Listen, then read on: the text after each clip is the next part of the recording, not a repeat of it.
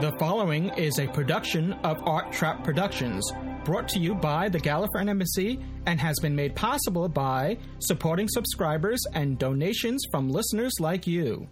This episode brought to you by Podshock supporting subscribers. Go to arttrap.com/Podshock supporter to become a supporting subscriber. Support the show and get extra content and other bonuses.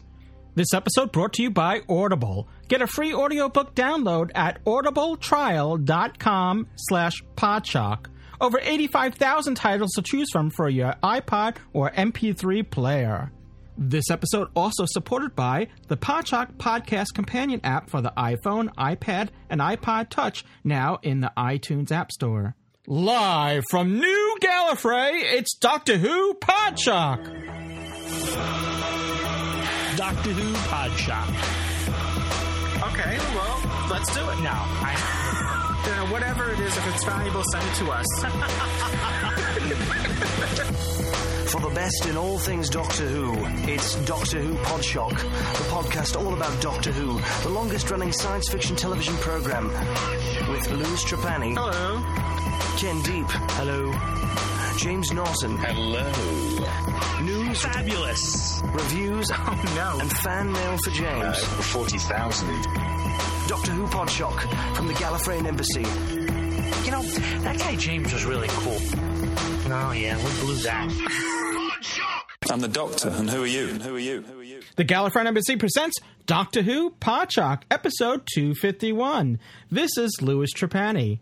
Hello, how are you? And welcome back to Doctor Who Podshock. I know it's been a little while since our last episode, and, well, we had some plans for last week, which didn't really pan out. We had hoped to bring you a special interview, but unfortunately that didn't work out as we had hoped. And some other things that were pending just didn't pan out, so we're doing this. This is a special episode that we're doing now. Well, every episode that we do is special. A couple weeks ago, I was privileged enough to be part of a panel on Doctor Who. It was on Doctor Who fandom in Second Life, part of the Second Life 8th anniversary celebration that was going on there. It was a panel with Prim Perfect magazine and Treat.tv. Included in the panel was Safia Windishins, who was moderating, Terry Lightfoot and Ulan Sputnik of the Dirty Whoers and New Gallifrey on Second Life, Sen, owner of Hands of Omega, Dave Lewis of the TARDIS Newsroom, Tristan Avdon of Who Island, and of course Victor First Mornington of the Doctor Who Exposition and the Katrina area on Second Life. So whether or not you're a regular Second Life visitor, or if you ever visited Second Life, it doesn't matter. If you've been to our meetups on Second Life, this doesn't matter. This is really there is some Second Life content in here, but it's really just really about Doctor Who and fandom in general, which could apply to anyone, and I think you'll find that interesting. In fact, the panel was extended because we were originally scheduled for an hour time slot in the special theater area for the Second Life Birthday 8, as they were calling it, anniversary of Second Life, that is. But we still had more to say and more to discuss, so we continued the discussion at New Gallifrey. So that means that this is broken up into two parts. Some of the audio was, we had some audio problems in some of the segments there, so that this may not be complete, but hopefully coherent. So without any further ado, let's listen in on the panel. If I'm not mistaken, this took place on the 24th of June, 2011. What I'm going to do is go around the table and introduce everyone. I'd like to welcome all our audience here today. What we've been doing over the last week here at SL8B is holding a series of talks with designers, artists, and also people involved in the communities, different communities in the Second Life. Looking at how people create, in the 6 o'clock sessions, we've been looking at how people create communities in different ways. On Monday, for example, we talked to people who are involved in the breedables community. We had kitty cats and mirrors here. Last night we were talking to people in the steampunk community. So the idea is to look at a variety of different ways in which communities can be created. And tonight I've invited a selection of the people who are involved in one of the important fandom communities in Second Life, because there are communities that are based around shared interests, and this is one of the ones that I think is the strongest. I know that there are actually even more communities based around the Doctor Who theme. This is just a selection, hopefully a fairly representative selection of people who are involved in the Doctor Who communities, or at least a selection that covers a wide range of Sims. And sins. And sins, yes. So I would like to start by introducing the people who are here. And on the far left, I have Tristan Avedon, who's the owner of Who Island and hosts events and parties in the Doctor Who community for US time zones, and also the co-owner of WITS, WITS. I'm not quite sure what that stands for, Tristan. Perhaps you could tell me. Oh, it stands for many things. Mainly it stands for Who Island Timeline Systems. Right. That's a mouthful, so we just call it WITS. Okay. I'm not much wiser. What is the timeline system? The Who Island timeline system? We build, like a lot of people actually in the Doctor Who community, we build time machines that Who fans can use to travel all over Second Life. Right. And it has and they can get those. And I'll come later to how these TARDISes work, because I find I've been in various places and heard a strange noise. A strangely familiar noise for me as a Brit, having grown up with Doctor Who all my life. And sitting next to Tristan, we have Terry Lightfoot, who's the long-suffering assistant to Ulan Sputnik, who's sitting on her right. Steady on. I'm Sarai, you know. The lead designer for Visions of Pythia and co-host of the Dirty Whoas podcast. Yes. Yes, that's a familiar noise. So, Terry, can you tell me about the Visions of Pythia? What is that? Well, I think you might want to ask Sen about it as well, since it's his company, but it's a collaborative effort of different artists and creators at Second Life making Doctor Who products, and Visions of Pythia mainly focuses on Avatar-related things. Right. And that sort of thing. And I design mostly clothing. Right. Yes, I know, because I've got some. And next to you, next to Terry, is Ulan Sputnik, sometimes known as Sputters. A long-time Doctor Who fan in Second Life, one of the founding members of the new Gallifrey, Hands of Omega role-play group, and also the head of the Dirty Whoas podcast. I'm saying that with extreme care, you'll note. We are the only 18-rated Doctor Who podcast that I know of. And I am on such good behaviour tonight, I promise, Safia. Thank you. It's very Thank you hard. so much. Even good diction, did you catch that? I did. Beautiful diction. You just like saying diction.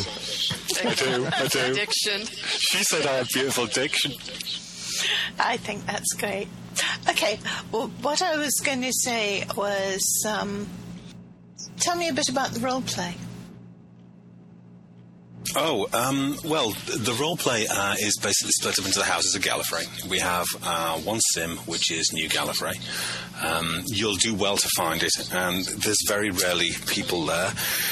Occasionally we nip down onto the surface of New Gallifrey, gather all the tumbleweed back into the centre, and then let it roll off again. Basically, we hold council meetings and stuff, and the roleplay really happens in individual houses. So the members of the High Council go off and run roleplay in their individual chapters and stuff like that. And I think we have about 100 active role players at the moment. There's no formal system; it's all done through chat. We provide basically a place where people can get together and be in character. We're not that stringent, but we do have a pantheon and a history which actually involves Second Life. And it's been running now, I think the roleplay's been running for about 4 years, something like that. About 4 years, and we've had the sim for about 2 years now. Right. I guess one of the advantages of the Doctor Who community is that roleplay can essentially be run anywhere on the grid. That you have time can get anywhere. Well, we have a database with the TARDIS system that Sen has, who you'll be speaking to next. The database is split into 3 different groups, and one of those groups is roleplay, which is perfect, because anybody who goes to one of the roleplay sims, it's very easy. It's an immersive sim usually, and that could be anything from one of the Dark Freighter sims to Caledon or anywhere that's immersive and lends itself really nicely to roleplay. So you can land, you can be in character. Terry and I are very lucky that we've been doing it as a double. We lost some audio here, about 30 seconds of audio. I apologize for that. It appeared at the time that maybe my setup was causing an echo, and I was afraid that was being recorded. It appeared, in hindsight, it was not, but I made some adjustments, and because of that, we lost some audio recording here, only about 30 seconds. So I do apologize for that. This is Sen from Hands of Omega being introduced now. Omega, yes, president of the new Gallifrey High Council, and another co-host of the Dirty Whoas podcast. Indeed. Sputters here roped me into several illicit activities here in Second Life. The roleplay being one of them, nearly 5 years ago. Ulan spoke very well to the roleplay and how it functions on the Second Life grid. Hands of Omega has been Doctor Who merchandise production company now for almost exactly 5 years. We celebrate our 5-year anniversary on July 22nd of this summer. Wow. And we are, as far as I'm aware, one of the oldest sci-fi companies in Second Life and the oldest Doctor Who company. And we've tried to make a real effort over the past 5 years to tie our merchandise into the roleplay, so that the idea is Doctor Who fan can watch an episode of Doctor Who, come into Second Life having never been here before, learn a little bit about it for a couple of days or a couple of weeks, pick up a time travel capsule from the Hands of Omega, which can either exactly mirror something they've seen on screen for the past 44 years, or something original that's unique to Second Life. And with that, they can then get involved in the roleplay, which our goal is to provide a complete community. You can rent land in New Gallifrey. You can equip it with your Time Lord stuff, your TARDIS, your furniture, your everything, and then you can become involved in the roleplay. And I think a lot of the people you see around this table have really tried to make a complete center of activity for people in Second Life who are Doctor Who fans, to get everything you need within just a handful of sims and a handful of businesses. You can pretty much spend your life savings, if you're not careful, and equip yourself very well. So. Yeah, you've got all my money, see? He just doesn't he's got some of mine, too. Yeah. We actually had a TARDIS at Second Life 5th birthday. We had the etheric travelling cabinet parked outside. And do you remember? I remember random guests. Linden. Yeah, M. Linden came to visit my TARDIS, which I did dine out on for a very short amount of time. And Ulan's TARDIS is really the one of the founding objects of Hands of Omega, and in many ways one of the founding objects of the Doctor Who community in Second Life. Him and I designed and built that TARDIS together, and it was one of the first original Doctor Who builds in Second Life that was not a mirror, something that appeared CTV show. It was that's 4 years ago, It's 4 years ago. That's crazy, isn't it? Almost 5, Roland. Oh, man. Yeah, it'll be 5 years this Christmas. It was a long time ago. Yep. Well, so I remember that. That was a lot of the community kind of sprang from that. So it was appropriate that it was in the 5-year Second Life celebrations. I know that we'd had it as a read. We run a series in Prim Perfect magazine, an occasional series of, well, it was a regular series at that point, Readers' Homes. And that was our Readers' Home for the month of the SL5B.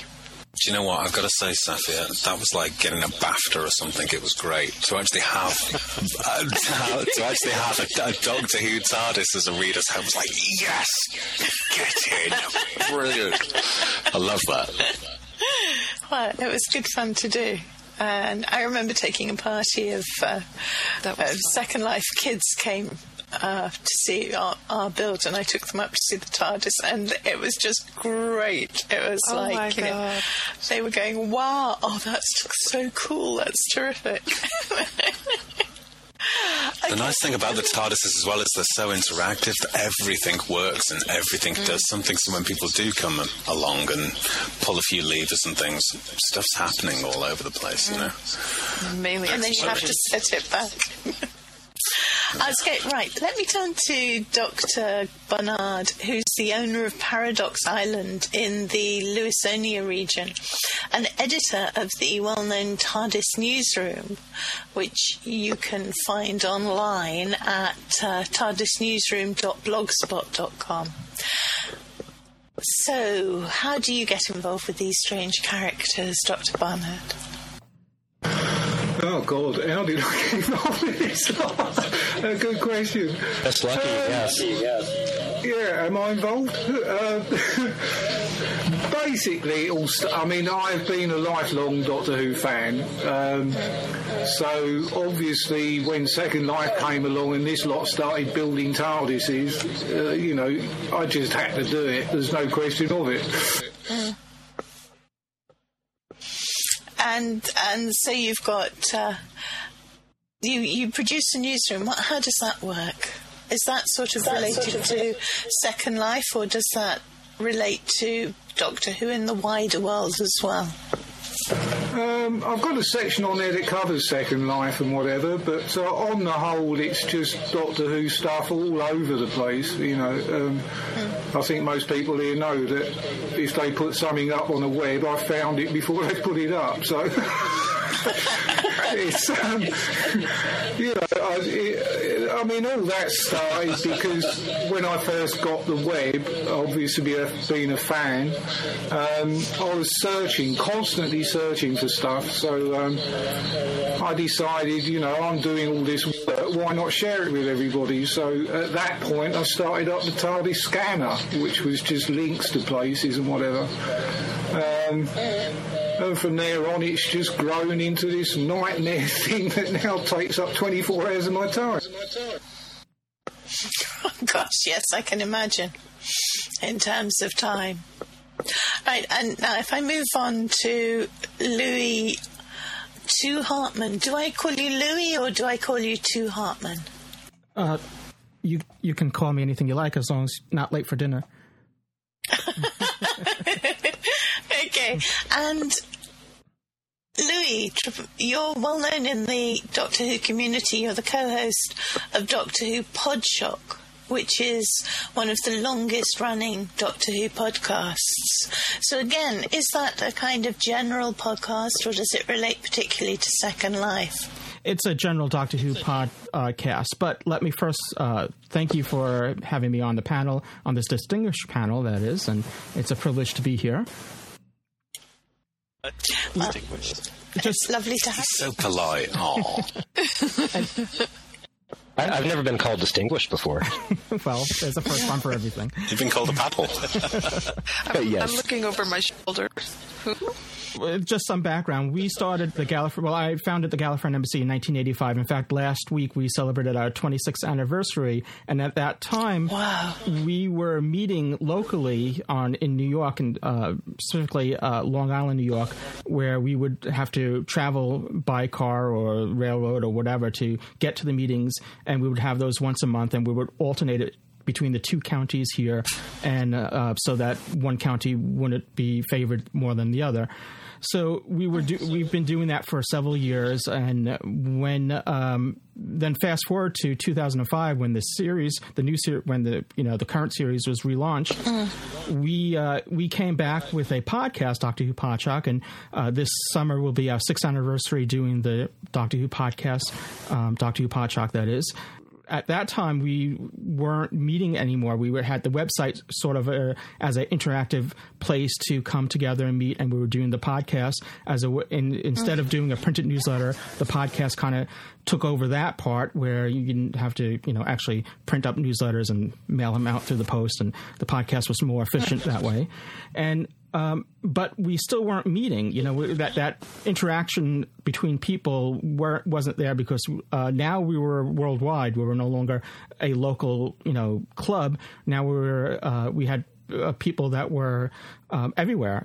So as I said, worldwide. So in 2006, on the anniversary of Doctor Who, we decided to do something special, and one of our listeners suggested Second Life, and I had been here before, and I was familiar with it. So I said, we could do a party or a gathering here, and that was, after that kind of changed everything, because since then we've been meeting here regularly, especially over the last maybe 3 or 4 years now. We've been doing it on a seasonal meetup here, and with the help of Victor and Terry and Ulan and all the others that do help us, we do a seasonal meetup here where everyone can get together, no matter where they're located.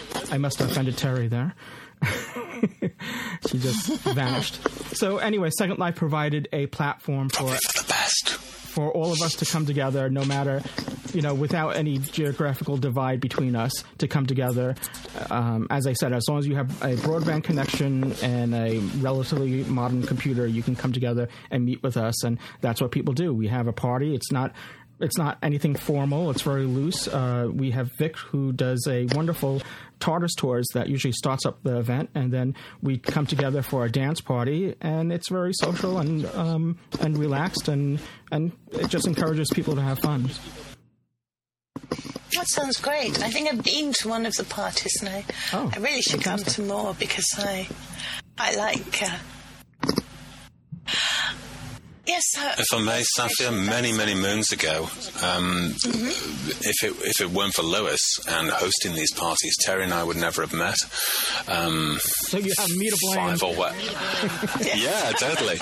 About 5 years ago, I was listening to Lewis's podcast, and he was talking about SL and a meeting that was coming up in SL. And I used to live on a boat back then, moved to a house, registered an account simply to come in. A character called Ulan Sputnik, and in I came into SL, and it was at that Podshock meeting that Terry and I met. We've been friends for 5 years. We've travelled the world to visit each other, etc., etc. I've met so many marvellous people because of it, and it's because of Lewis here and Doctor Who Podshock. It's a bit of a backbone to the Doctor Who community in SL, and has been for a very long time. Thank you, mate. Brilliant. Cheers. Thank you. You're welcome. Right, and finally, right at the end, come to Victor, who is the co-owner and general layout of the Doctor Who Expo in the Katrina region, which is the oldest Doctor Who region in Second Life. Hello.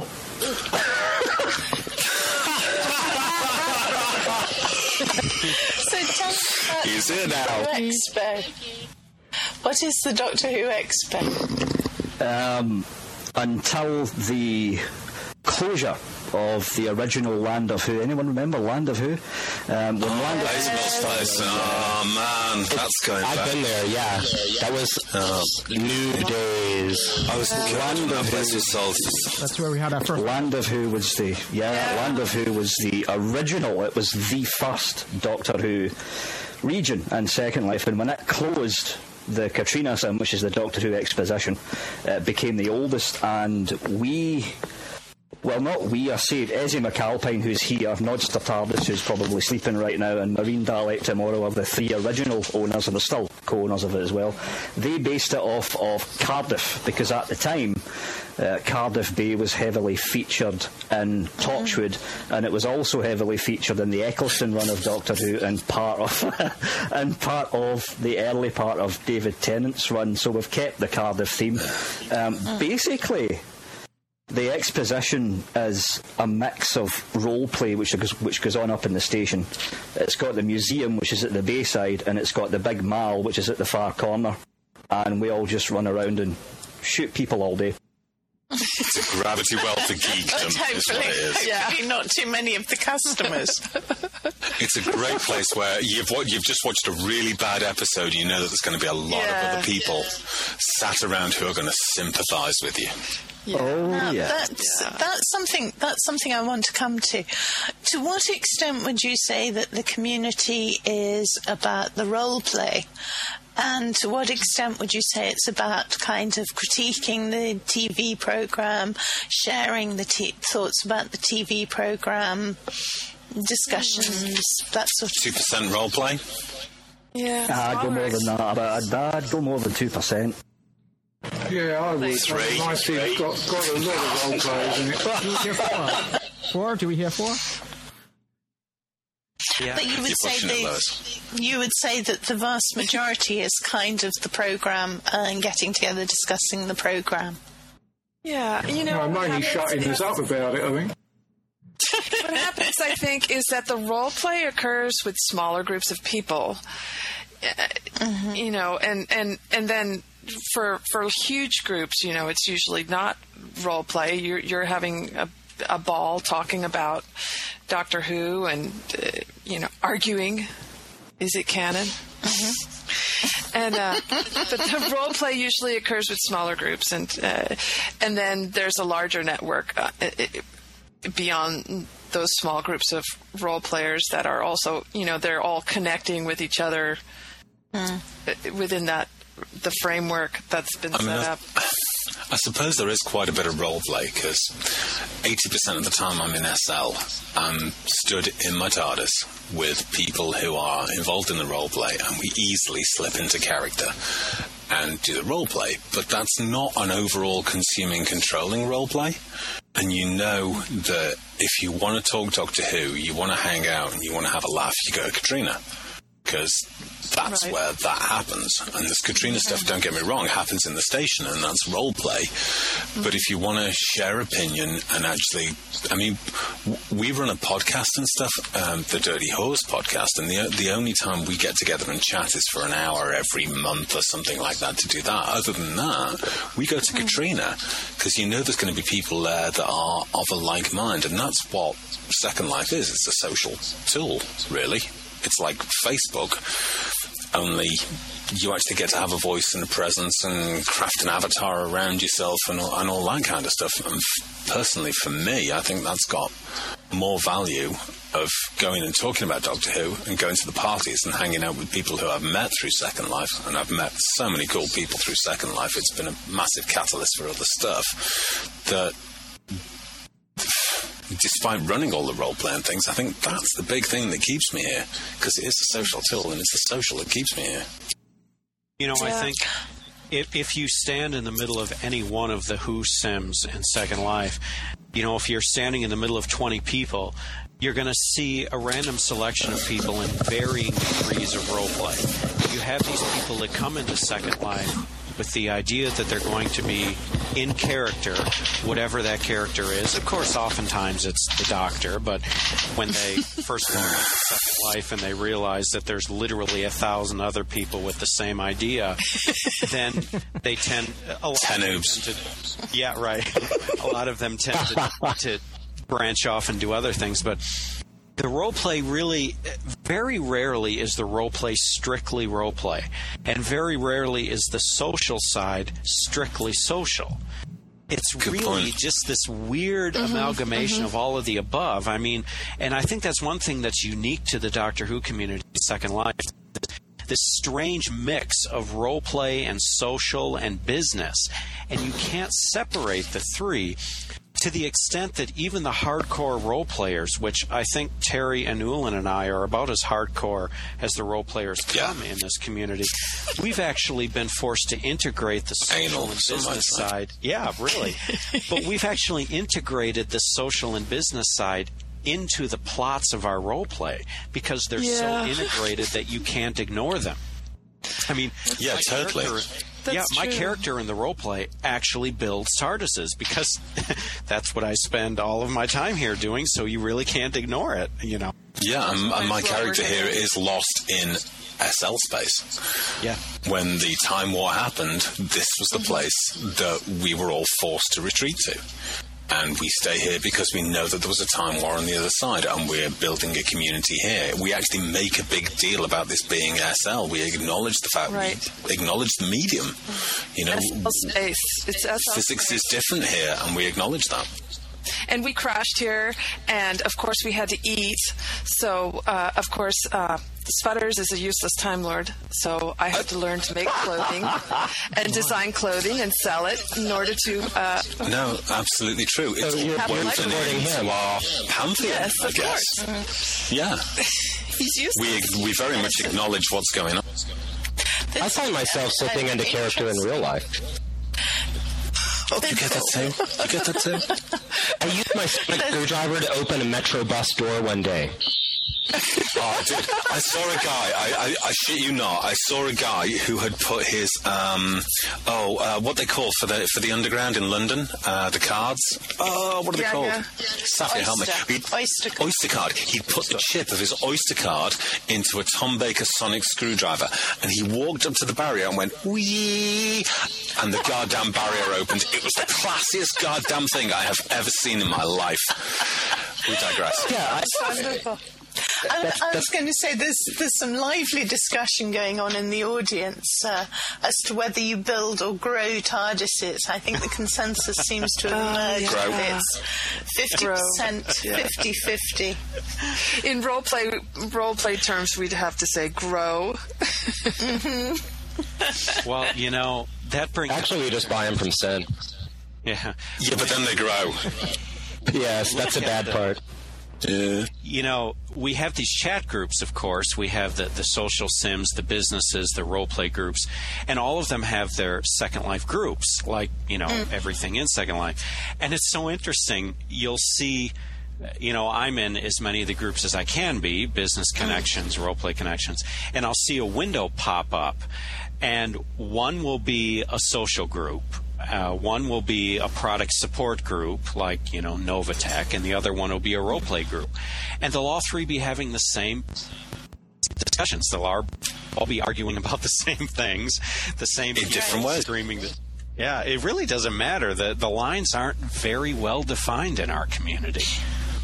But I think that's because of the way we've possibly done the role play. I mean, we do, after an episode, it's quite difficult actually, because you've got the time lag thing, because we know the US is going to see it like a day later. Well, legally quite a lot later, but it's basically going to see it a day later. So we have to be very careful, but you really want to, after an episode. Yeah, absolutely. Spoilers. Yeah. Oh, you could do that part so well, Savia. She says it perfectly. Oh my God, you could do that so well. So, Savia, are you? Do you have an agent? Want to be Riversong? I'd love to be Riversong. Riversong is great. Sapphire, I would love you to be Riversong. Yeah. Oh, somebody's gotten started. I just want to be Riversong's underwear, actually. Spoilers. Spoilers, yeah. Spoilers. Okay, another point that was raised was the makeup, the country makeup of this. someone said that there seems to be a lot of Americans here as opposed to Brits. I think that the time in the UK may have something to do with this. That there's Victor, Oolon and I are all up now at 2:30 in the morning, so this may have discouraged a few of the less keen Friday night.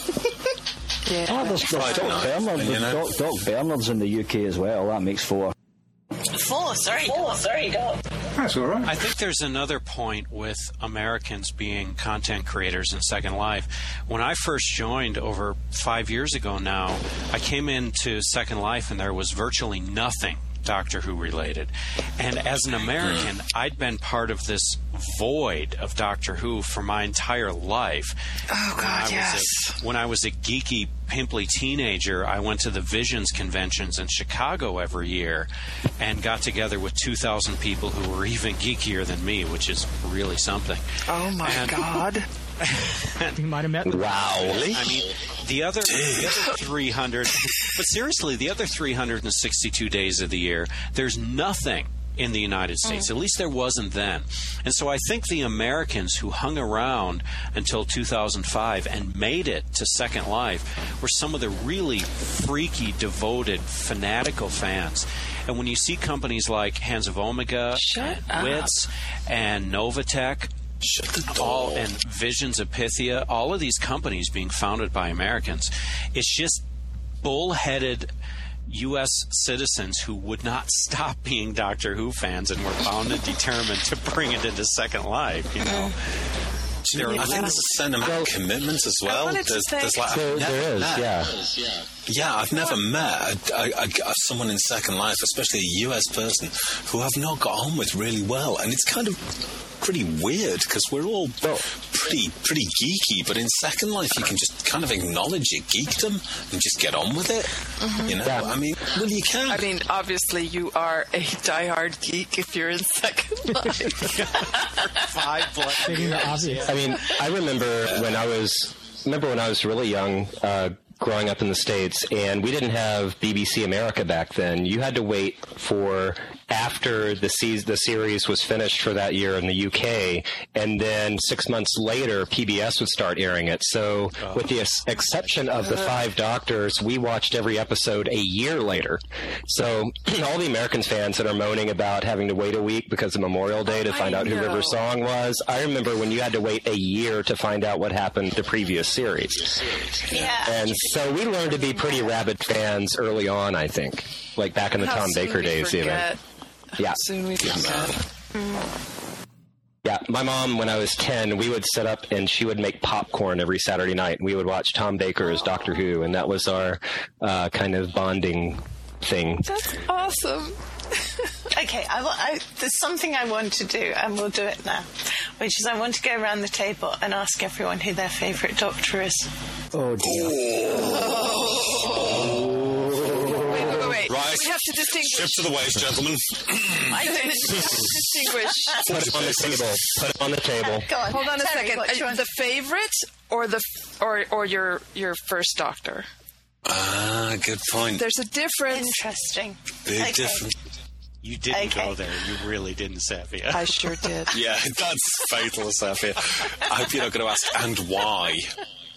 Yes, okay, and why? Okay, so let's go around the table. We'll start with Tristan. First Doctor and favourite Doctor.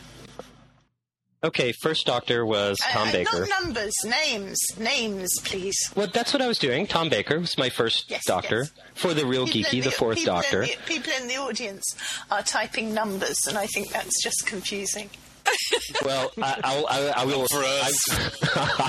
I will appeal to both. For the really geeky, the fourth Doctor was my first, or Tom Baker, who's at least in America is. People see him as the iconic Doctor because he played the role for so long.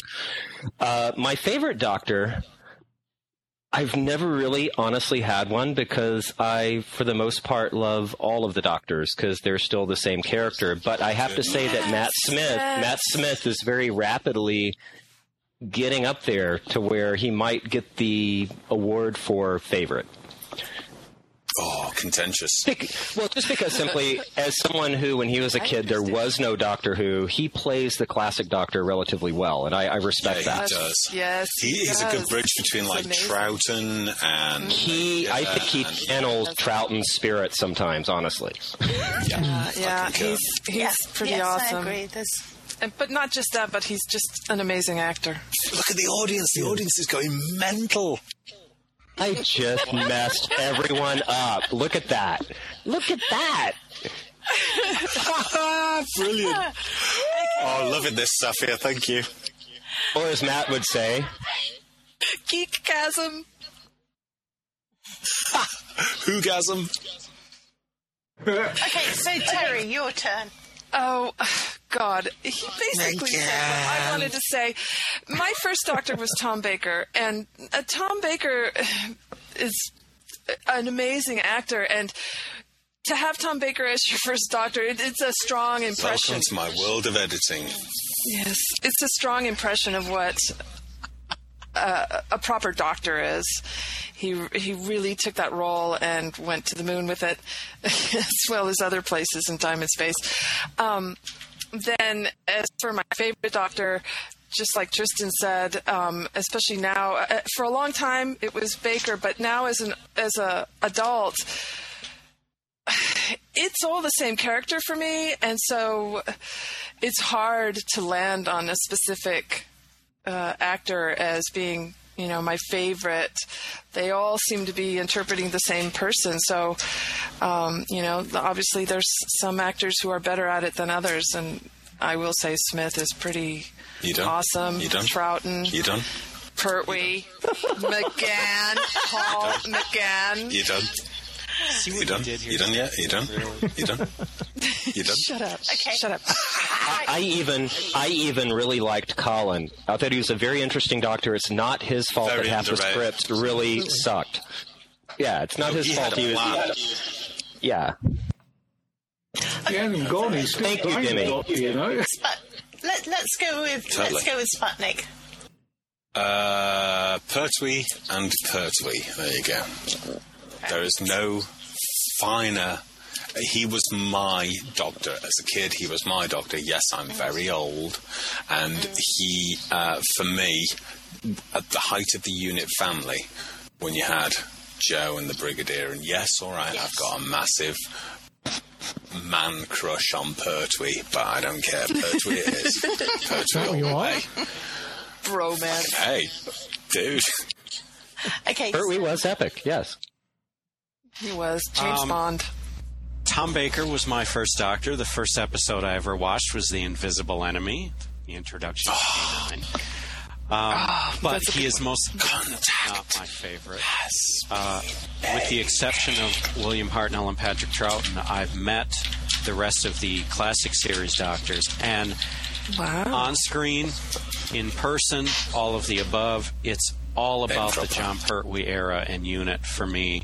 Ulan nailed it as far as I'm concerned. It's not that I think the BBC did a fantastic job of casting 11 amazing people in the role. I know the BBC didn't cast McGann, but they're all 11 just fantastic character actors, every single one of them. But if you go past the Doctor and look at the rest of the cast, the Pertwee era had it going on for an ensemble cast. One of the best in television history, in my opinion. So, Tom Baker was my first, but Pertwee is my favorite. Okay, so Doc. Ah, right. Well, here comes the age bit. My first Doctor was Bill Hartnell. Oh, you win. Dude, kudos. Yeah, I have seen every episode, including the missing ones, live. Now, I mean, and again, who do I love the best? Again, I'm the same. I've met all the classic Doctors in my lifetime.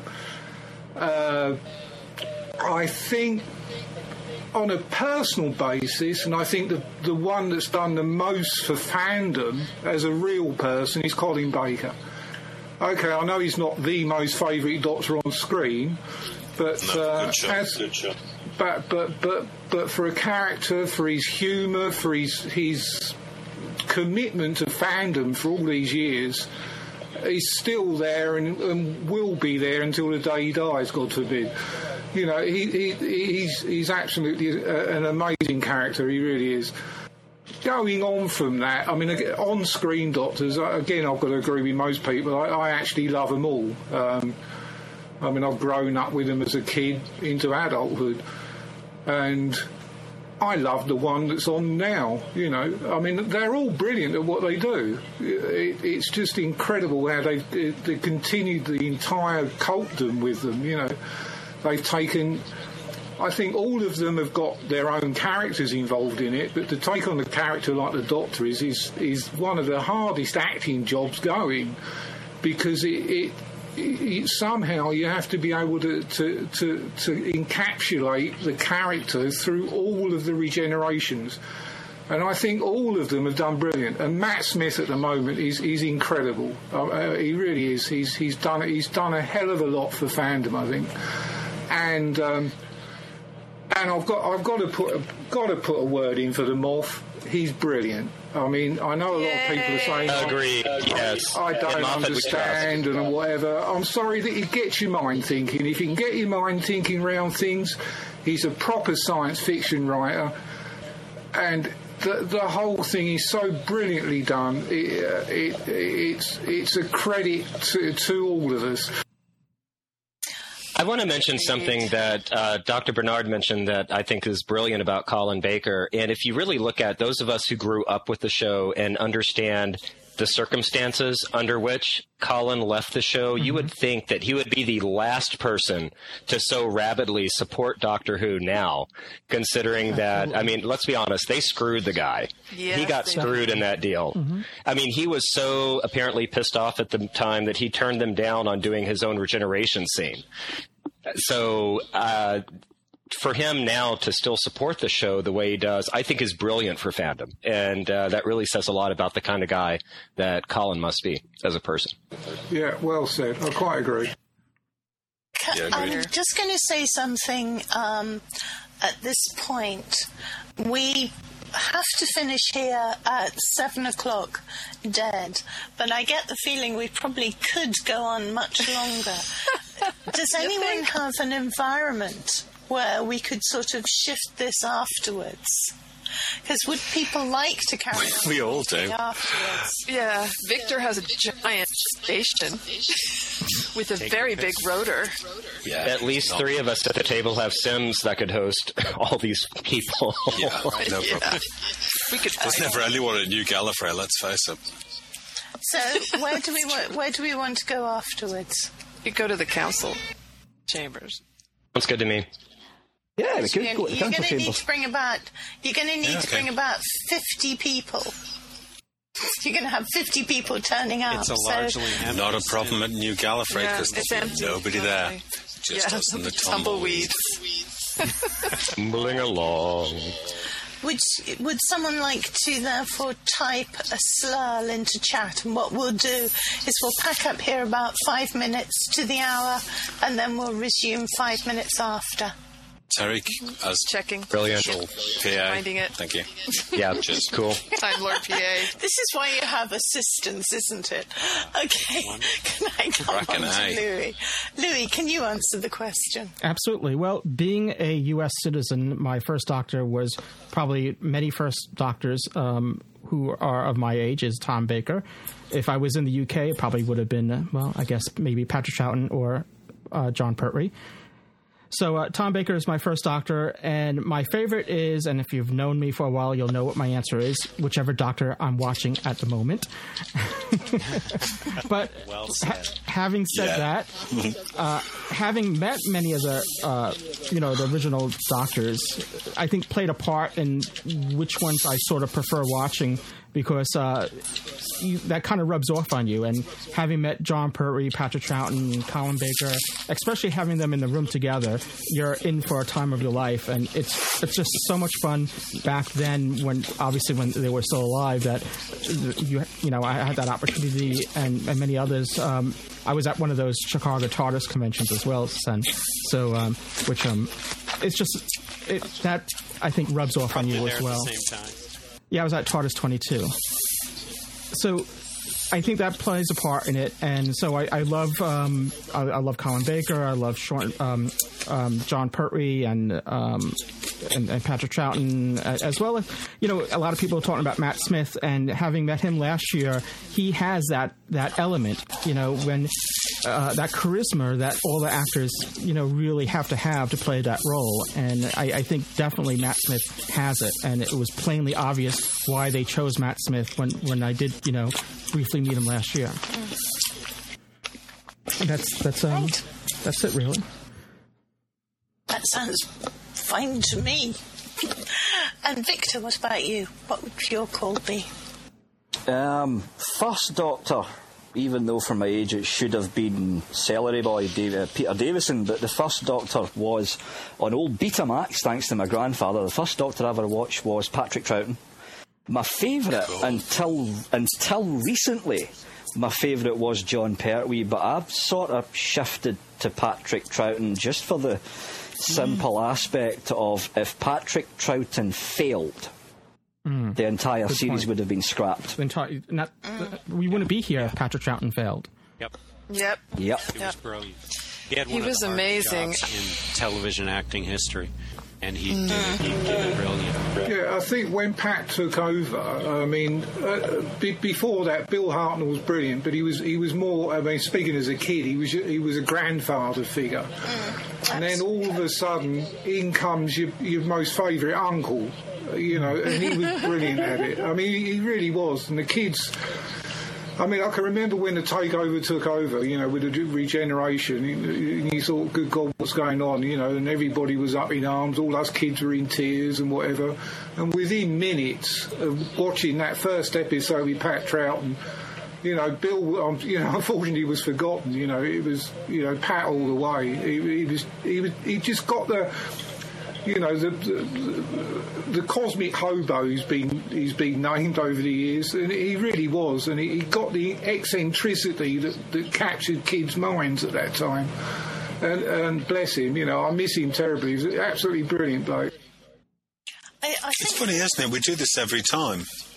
Every time we're so invested in a doctor, and then a new doctor comes along, or a new actor playing that doctor, and it only takes us half a season, and we go like, oh yeah, great, and just crack on with it. Yeah, I was thinking, there was such a huge sort of publicity kerfuffle when David Tennant left as the Doctor and Matt Smith took over, and you would think that no one would have been able to replace David Tennant from the fuss that was made, and yet people took on board Matt Smith incredibly fast. Yeah, well, I have to say, it was like when Lady Diana died. What was all that about? Right. It was the same thing when Tennant died. Well, I have to say this, is that both my companion, Icy, and I, we loved Tennant. We watched every one of his episodes. I think he's a brilliant actor. We loved the take he had on the Doctor. We thought we would miss him, but when Matt Smith first popped his head out of the TARDIS and asked for an apple, all of a sudden he just stepped into the role. He was the Doctor now, so we never missed Tennant. Because, like we'd said earlier, it's the same guy, just with a slightly different personality. So, I've talked to fans that are new to Doctor Who, and all they knew was Tennant, and they're like, I really miss Tennant. And I'm like, well, you know what? I miss all 10 of them too, but that's part of being a fan of this show. You grow to love the new Doctor, and then after 3 to 5, maybe 7 seasons, they die. You're sad, you mourn, and then the new guy steps in, and it's the Doctor all over again. And so you grow to love the new Doctor.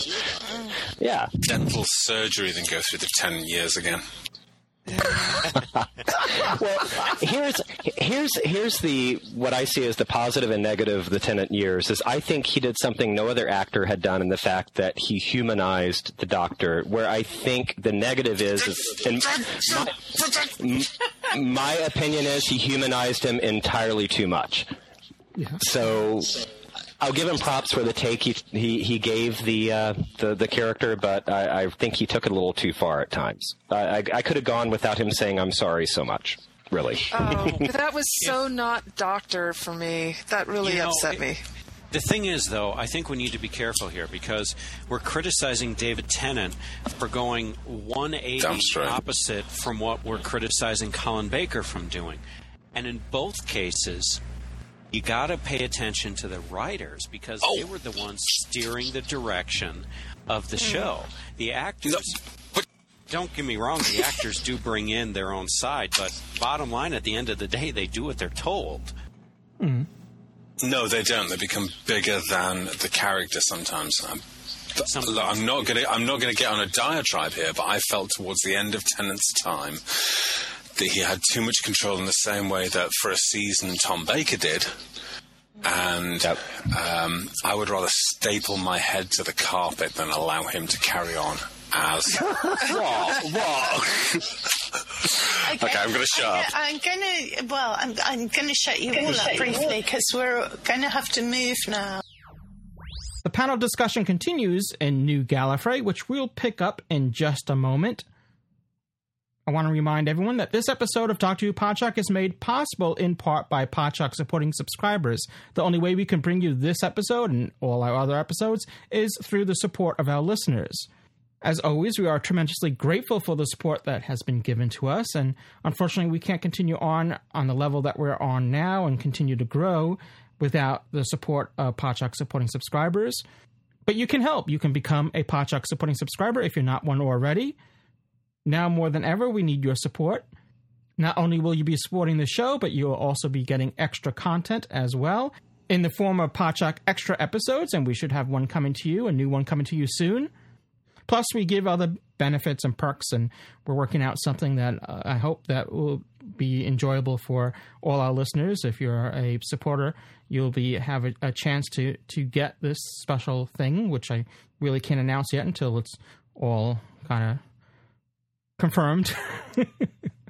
So you can learn on how to become a supporting subscriber by simply going to podshock.net or arttrap.com and click on the top banner there towards the top of the page there in regards to becoming a supporter of Podshock. A big thank you to all our supporters. Once again, we can't do the show without you. It doesn't go unappreciated. Please, if you haven't done so yet, please consider becoming a supporting subscriber. As always, it does make a difference. And do you know what else makes a difference? Getting the complete story. And that brings us to our Audible pick for this episode. Audible is the premier provider of digital audiobooks. Audible has over 85,000 titles to choose from in every genre, be it thrillers, business, romance, comedy, and of course, science fiction and fantasy, and, well, a whole lot more as well. Audible titles play on iPhones, Kindles, Androids, well, over 500 devices for your listening anytime and anywhere. And for you, listeners of Doctor Who Podshock, Audible is offering a free audio book download with a free 14-day trial, so you have a chance to check out their service. The free audio book is for you to keep, whether you decide to keep the service or not. To download your free audiobook today, simply go to audibletrial.com/Podshock. Again, that's audibletrial.com/Podshock for your free audiobook. The pick that we're making today is one that might be seen as unusual. If you had heard me speak about this story before, at least the televised version of it, it's Doctor Who Ghostlight by Mark Platt and narrated by Ian Hogg, who was in the original TV episodic version of this. And by what I mean by getting the whole story is that I think the original story, which the televised version I'm not a big fan of. I found it very disjointed and confusing, though there are some out there that really do like Ghostlight, the televised version. I think it suffers because I believe, if I recall correctly, it was originally a 4-parter that was then had to been cut down to a 3-parter. It's a 7th Doctor story. Sylvester McCoy was the Doctor at the time, along with his companion Ace. Now, in this audiobook, it's 6 hours and 52 minutes, so it's nearly 7 hours compared to, 3 25-minute episodes? So this is the complete and unabridged novelization of Mark Platt's story. And in fact, it's written by Mark Platt.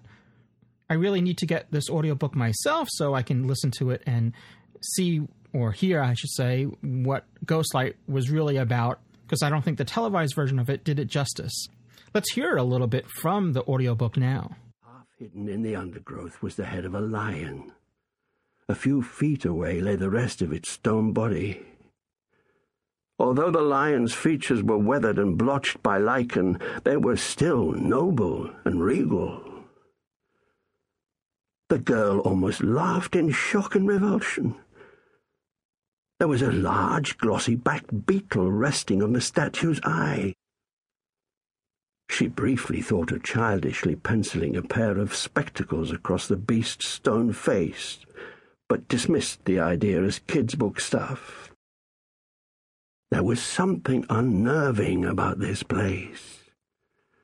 It was too cool and too dark. The overgrown garden was too lush and too quiet. The beetle crawled off the lion's eye, over the forehead and down the petrified mane into the damp leaves on the ground. The girl could see the crumbling edifice of an old house between the trees. The undergrowth went right up to the walls and climbed in through the black open eyes of the windows. She walked towards the building. Inside was an open area which must once have been an entrance hall. A shattered stained-glass window overlooked a half-collapsed mossy staircase. Passages led into the house. Doorways led to other rooms. Ivy wound in through the cracks and clambered up the inner walls. It was possible to see through a hole in the ceiling up several floors to a few spindly rafters and the sky beyond. Picking her way over scattered planks to the other side of the area, she looked through the missing upper floors. High above her she could see a broken dome. It looked like the interior of an observatory. The sky was turning a coppery color. It pressed in through the rafters, threatening a storm. It was hot inside the house, but the girl felt cold inside, as if something was watching. She could sense it just beyond the edge of her vision. It moved as she turned to face it. Something fluttered. An exotic butterfly with wings as big as fists glided past, catching the light in a flash of kingfisher blue. It had as much right to go about its business as anything else in this subtropical pocket of West London. She was the intruder. The butterfly vanished into the depths of the ruin. The girl, however, could still sense something else was there. Outside, she heard the distant roar of a DC-10 taking its place in the procession of jets into Heathrow. Inside, something slithered. Something she couldn't see. Was it inside the walls? Or could it even be the walls themselves? She watched a group of tiny crimson mites moving on a door frame. But it wasn't easy to ignore the notion that the whole place was staring at her. She had become the object of its scrutiny.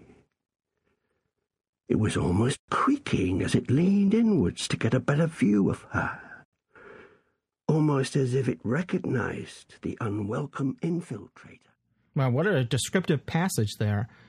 Now, this could be your free audiobook selection. It doesn't have to be, but it could be. You can select from any of their titles that Audible has to offer for your free audiobook. To download your free audiobook, go to audibletrial.com/Podshock. Again, that's audibletrial.com/Podshock for your free audiobook. And if you're driving, you couldn't get that URL down, don't worry. Just go to podshock.net and you'll see links to the offer there.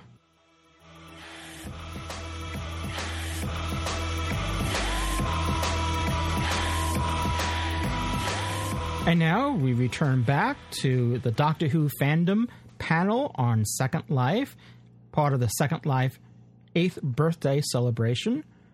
We had to relocate the panel to New Gallifrey because we couldn't stay in the auditorium that we were in because there was another panel coming in. But we had more to say, so the panel continues in New Gallifrey. I should also make a note that if you're not familiar with Second Life, if you've never logged on or got a free account there, when you do, you're forced to use a alias name, one that's provided. They provide half of the name to you. You can come up with the other half, but you can't just use your own name. So my Second Life name that I had to pick, 5-6 years ago when I first joined Second Life was, it is Two Heartman. So if I'm referred to as Two Heartman, it's really me. It's Lewis. So, but it's the Second Life name is Two Heartman. Two as the it's not the numeral 2, but TWO is my first name. And if you take it literally, if you read it literally, it's Two Heartman. Get it? Two Heartman. Anyway, let's continue on, and you'll hear some background noise here because we're in New Gallifrey, and until I eliminate that background, some of the background sound effects are still there in this audio, and we pick up in the middle, not in the middle, but we pick up the discussion in progress here.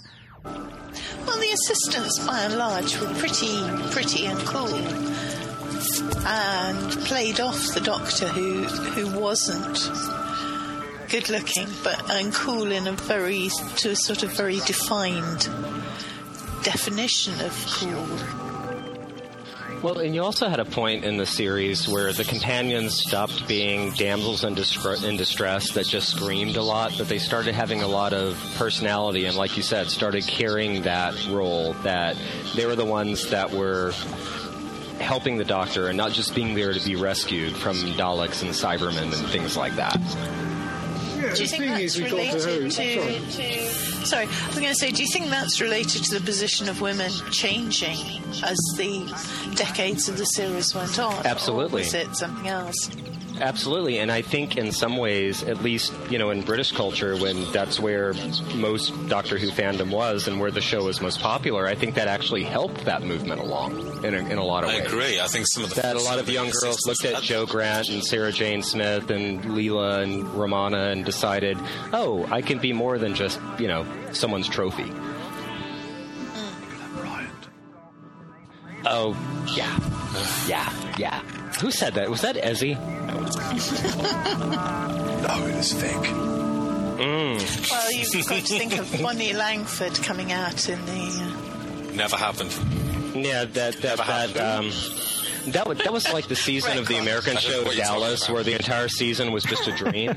I think that's why I see the Bonnie Langford era, frankly. Didn't King Yukanos drown her in a vat of carrot juice? I actually posted a picture on the Dirty Who's Facebook page, and it's the most liked picture I've ever posted on our Facebook page, which was a picture of her drowning in the swimming pool at Paradise Towers. Most liked ever. Why did he save her? Why did they save her? Why? Oh, God, why? I think she gets a hard time. She was very indicative of the time. That era of McCoy. Wow. But Ace was a really good reprieve from the Bonnie Langford era. I can't believe how much, when you chronologically watch Doctor Who, how much they switched from being the spoon-playing buffoon to the dark, with so much depth Doctor that now we take for granted. I can imagine. Season, amazing. Yeah, I can imagine there was a meeting somewhere where someone stood up and raised their hand and said, okay, what the hell are we doing? This is the Doctor. We need to... And I think what they did, unfortunately, it was too late to keep the BBC from canceling the show, but the last season and a half that McCoy was the Doctor, they really let him shine, and they gave him stories where you could see the depth of the character. And he is one of... We're talking about the favorite Doctor earlier, and I took the easy way out and said that, I love all of them. McCoy really became one of my favorite Doctors that last year and a half that he played the character, because we saw the Doctor return to that kind of darkness and that depth. Well, the whole spoon-playing thing was played up because they were instructed to. After that hiatus, after Colin Baker, that last series of Colin Baker, and before it came back with Sylvester McCoy, was Michael Grade was in office and said that, you got to hype up the comedy and tone down the violence. And so they played up the slapstick, and it became very comical. And that was, which in McCoy's, it was a forced hand. In McCoy's favor, actually, being that he was a comedic actor primarily, he did that really well. But when they let him play the Doctor more darkly, so to speak, that's when he really shone. I agree with you. I was at the BAFTA Awards, and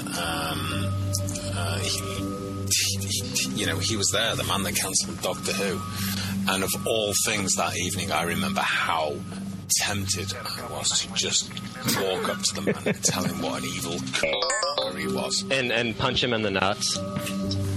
I might have. I really might have, yes. Yeah, I mean, that's kind of one of those raping your childhood kind of moments when Doctor Who was cancelled. Yeah. And that's something nice about the new series. I'm not a big fan of the Tennant Years. I'm really not a big fan.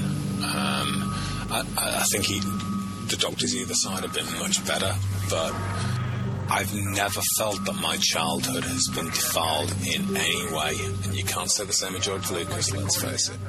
Exactly, and that's what I really respect about Russell T Davies is that, and I'm going to say this about RTD right now, is that I think that the work he's done on Torchwood is brilliant. I think that's the kind of writing he excels at. I think that Moffat is a better writer for Doctor Who. But the thing that I respect about Russell T Davies is he didn't reboot the series. He treated it as a continuation of what we grew up with. Because he grew up with it too. He was a fan as well. I don't like his writing as much as I like where Moffat's taken the show, but at the same time, he didn't spoil our childhoods because that was his childhood as well. So I do respect him for that much. I think what, for me, one of the interesting things was when they did bring the series back, they brought it back with such an incredibly strong actor as Christopher Eccleston. Oh, and that was brilliant. That was brilliant. I would love to have seen him for another season or two. It was just, I mean, he signed on for 1 year because they didn't think it was going to fly. They thought it was going to get canceled after a year, I think. And he got cold feet, let's face it. He went, hang on, what the hell's going on? Oh my God, this is really popular. Shit, no, bugger off. I want to go to Hollywood and be in this G.I. Joe. Well, I want to write. Yeah, I want to also play really edgy roles the way I've been doing. And he's a great actor. I thought he was brilliant in the BBC movie they did about Lennon recently. I thought he was great as John Lennon. I didn't see that, but I believe so, yeah. The girl that played Tosh and Torchwood played Yoko, and they were both great in it. They were excellent. Yes, I thought they were both brilliant in that film. And you know what? I never thought it was going to work. I just didn't buy it. And then within one episode, I got it. Yeah, because, like, you know, Doctor in a leather jacket and he by gum. You know, I am from the north and I didn't get it. What the hell? No, the Doctor's supposed to have a fairly crisp and clear Midlands to Southern accent. I was the same way. I had to watch. I think the next 2 episodes to really decide that I liked the resurgence of the series. Yeah. I of course, you know, talking about how brilliant an actor, and I think Eccleston is a brilliant TV actor in many edgy series. Nicely put, TV actor. Well, I was going to contrast that with Tennant, who's actually no mean stage actor. I was lucky enough to see his Hamlet with Patrick Stewart as Claudius. I've seen the TV movie version of that they played on PBS last year. Yeah. And it was, for me, it was a geek's wet dream. I mean, Doctor Who and Jean-Luc Picard doing Hamlet together, and they were both brilliant in it. I was all over myself with that. Oh, it was great. Well, I got to say, on the outside, I'm a big Shakespeare geek as well. and it was great. Yes, and Hamlet's my favorite. And I played Rosencrantz and Guildenstern are Dead, and I know both really well, and it was beautifully done. It really was. I've never played Shakespeare. I've done opera, but I've never played Shakespeare. But I love Shakespeare, and Hamlet is probably my favorite. Macbeth, maybe Hamlet and Macbeth kind of go side to side, but yeah, I've seen Patrick Stewart in both. All the way. Okay. Yeah. Someone came up with something that I was going to ask about anyway, and came up with what I think is a brilliant choice. Who you think would make an interesting Doctor, and came up with Robert Carlyle, who, yes, I agree, would make a really good. Who's Robert Carlyle? Did you ever see the series Cracker with Robbie Coltrane? Yes, I know who he is. He played the skinhead, the one who actually killed Christopher Eccleston. Yes, he would be good. Honestly, I think, I've been talking with some friends about this recently, I think Hugh Laurie would make an interesting Doctor, to be honest. No chance. No chance he'd ever do it because, American TV's paying him a lot more to play House, and I'm sure that's a good gravy train for him, but I think he'd make an interesting Doctor. Or, even better, what about Hugh Laurie as the Master? That would be interesting. Give him a goatee and let him run loose with it. Yeah. Craig Charles. I'd like to see Hugh Laurie. I'd like to see Stephen Fry do the Doctor. Bill Nye. I'd like to see Stephen Fry do the Master. Stephen Fry would be a great Master. You're absolutely right. I think he would be brilliant as the Master. Oh, you want drugs? A portly Master? Good. Okay, he'd be a fat Master. He'd be a fat Master, but come on. Fatmaster.co.uk. I'm going to go register it now. We're going to do Fat Masters now. Hey, here's John Goodman. Here's John Goodman as the Master. Is that Gemma laughing in the background? Yes, that's Icy laughing in the background. She's right behind me. Sorry. John Goodman as the Master. There we go. Call from Easy. Guy who plays Sherlock at the moment. I got to say with that. Benedict Cumberbatch. Mm-hmm. Actually, Cumberbatch would be good, I think, as the Doctor or the Master. I think he could do either one. Yeah, because the guy that they got to play Moriarty was... what was that about?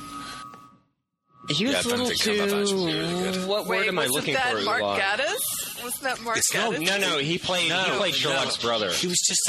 Oh, right, okay, sorry. He was just a bit... I think the word's weak, because he wasn't camp, and he wasn't... I think the word's just weak. But anyway, digress. While we're talking about Gatiss, what about Mark Gatiss as a Doctor? No, I'm sorry. He's not quite. His face now, Yeah, he's too out there. He's not strong enough. Got to say, right. Bill Nye. As he had a Doctor. Well, he did play the Doctor once. Bill Nye is the Doctor. Yeah. In fact, both Bill Nye, either Bill Nye or Bill Nye Science Guy. Either would be good. This is. I noticed a lot of you are going for older characters. Do you all feel that an older character would do the Doctor better rather than young doctors? Well, we've had fairly young doctors for so long. I'm ready for but it kind of feels like Pantheon now. It feels like every time he regenerates, he gets younger, so I'm cool with it. Am I correct in the information I have that Bill Nye was actually one of the people they vetted before Eccleston was chosen? Yeah, he actually turned it down. Died. Yeah. Jeremy Brett. Yeah. He went to do Hitchhikers instead because his philosophy was I can get $5 million for doing Hitchhikers, or I can get $5 million for 5 years of doing Doctor Who. Exactly. Alan Cumming was also interviewed for that part as well. Oh, right? Okay. Mm-hmm. Oh, yeah, right. Yeah, cool. I knew about Nye, but didn't know about, I think John Sim was a great call as the Master. What I like about Sim... throw some hands. What I like about Sim... What I like about Sim... I can't stand John Sims. What I like about Sim was not his role in the Last of the Time Lords and the Sound of Drums, but I thought where he finally was good as the Master was in The End of Time, where he played him as an insane character and not just the stereotypical villain. If he'd done that in his earlier portrayal of the Master, it would have gone a lot better. I don't know. I saw him as playing insane from the very beginning. Insane and silly. It just didn't do it for me, especially after you get to see Jacoby for like 5 minutes. And I would have loved to seen. Awesome. I would have loved to seen Sir Derek do the Master for a whole season. And then let him become Sam. At least one story in between. Jacoby would have been around longer. Yeah, I wish he did one story at least in between the revelation that he was the Master and before he regenerated. Have like one story with him just as the Master at the very minimum. Just that one line where he does the reveal and he's holding the cable in his hand and he says, "I am the Master." That was so freaking chilling. That was more effective than anything that Sim did in the 4 episodes that he played as the Master. So I would have liked to have seen more of Jacoby. I agree. Like maybe Sims, maybe it just depends on the director and the writing and stuff. Maybe if they brought him back and they gave it a different treatment, he would be good. But the way they had him play it was just so goofy. Before moving on, dignified, not masterish. Yeah. Before moving on to a new Master, I would like to see Moffat write a story with Sim as the Master just to see how he does. Yeah, I'd be interested. And then make a determination. Just see how he does with a different writer, different director, different producer. I don't think he would. I think it would just get rid of him, and I think at this anything point, since Eric Roberts has been shit. Oh, Eric Roberts. I mean, the guy can't act his way out of a wet paper sack to start with. Why did they pick him? McGann was a great doctor. Why did they pick Eric Roberts to be the arch villain?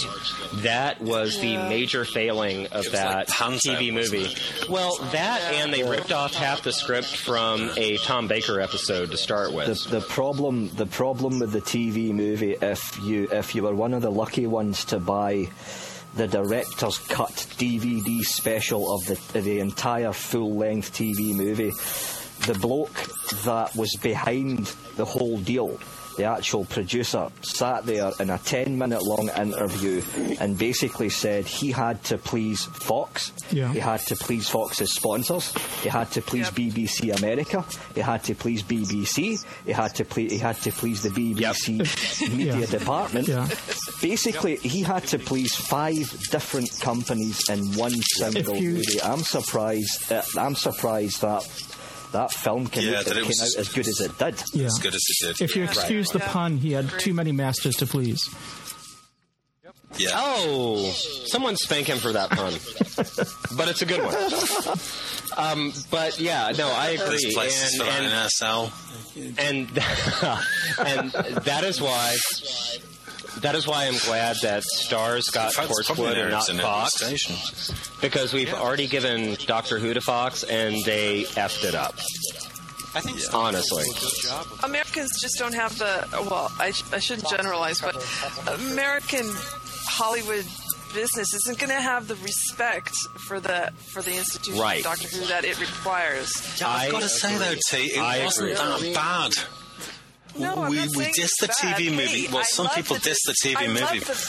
But screw it, it kept Doctor Who alive for us for so long, and McGann was such a good choice. Yeah. I mean, Eric Roberts was a great a couple of the others doctor. McGann was a great doctor. And, Ulan, I think what we're saying about the Doctor Who TV movie is the same thing that a lot of us classic Who fans started saying about Russell T Davies with the resurgence of Doctor Who, was that it doesn't matter if you think it's as good or not.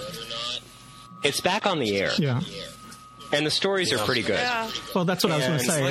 As bad as a show that I loved, that was such an important part of my childhood and then my adulthood, is back on the air. And I'm happy for that. Do you know what it's kind of like? And this is a horrible thing to say, but it's kind of like minstrelization. you've got representation of black people, and it's horrible representation of black people, but god damn it, at least you've got representation there. And that's such a triumph. That was what the TV movie felt like. That is a good point. Yeah. That's exactly what the TV movie felt like. This isn't the Who I grew up with, but it's still Doctor Who. Yeah. Oh, I was so grateful when that came out. You know, I had just completely given up on Doctor Who because I really wasn't in contact with the fandom that much, and I suddenly saw a commercial. I saw a commercial for Doctor Who the movie, and I was like, "Oh Lord! Oh my God!" But you mean Time Lord? And and you know, McGann played it so spot on. It was like from the very beginning, it was like, bam, he's the Doctor. And I was when you live it in San Francisco and stuff at the same time, though. I loved it. What? When you live in San Fran and things, and like, I love his audio. I was in San Francisco, so that was really enjoyable. I was in Seattle when it came out, so it was almost the same. It was still West Coast. Yeah. Someone brought up the point that we need more female Time Lords. I was going to say, haven't we potentially got that coming along with River? Yeah. Oh, and Safia, we'll make you an honorary. The Time Lord. They need to bring the Time Lords back. I really miss the Doctor having someone that is able to slap him on the back of the hand and say, bad Time Lord, back in your box. Yes. I always enjoyed him better as a renegade than the last of his kind. Yes. Yeah, I thought what Sen brought up in one of our podcasts, that perhaps potentially they might be going towards a real dark Doctor who becomes almost like the Valeyard. I thought it's an interesting premise, and that at some point they might have to do something to, break that, because he's just getting darker and darker and less compassionate and less merciful.